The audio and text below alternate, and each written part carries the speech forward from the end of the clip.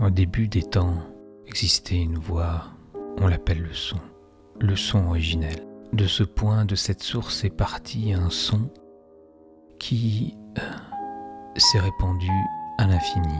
Ce son est comme une trace, une forme d'écriture, un lien qui, aujourd'hui, continue son chemin.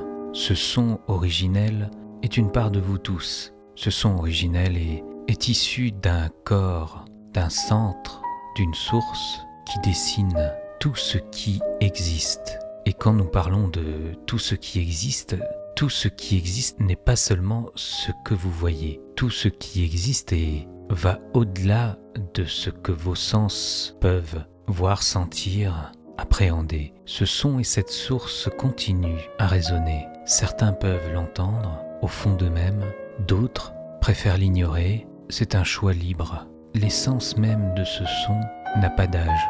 Le temps ne se mesure pas comme on le mesure ici sur cette terre. Une orange a un goût d'orange, mais là-bas l'orange n'est qu'une projection, une idée qui se transforme en matérialité ici sur terre. L'échange est constant, mais pas forcément conscient. Les phénomènes de synchronicité peuvent vous aider à neutraliser l'illusion de votre réalité.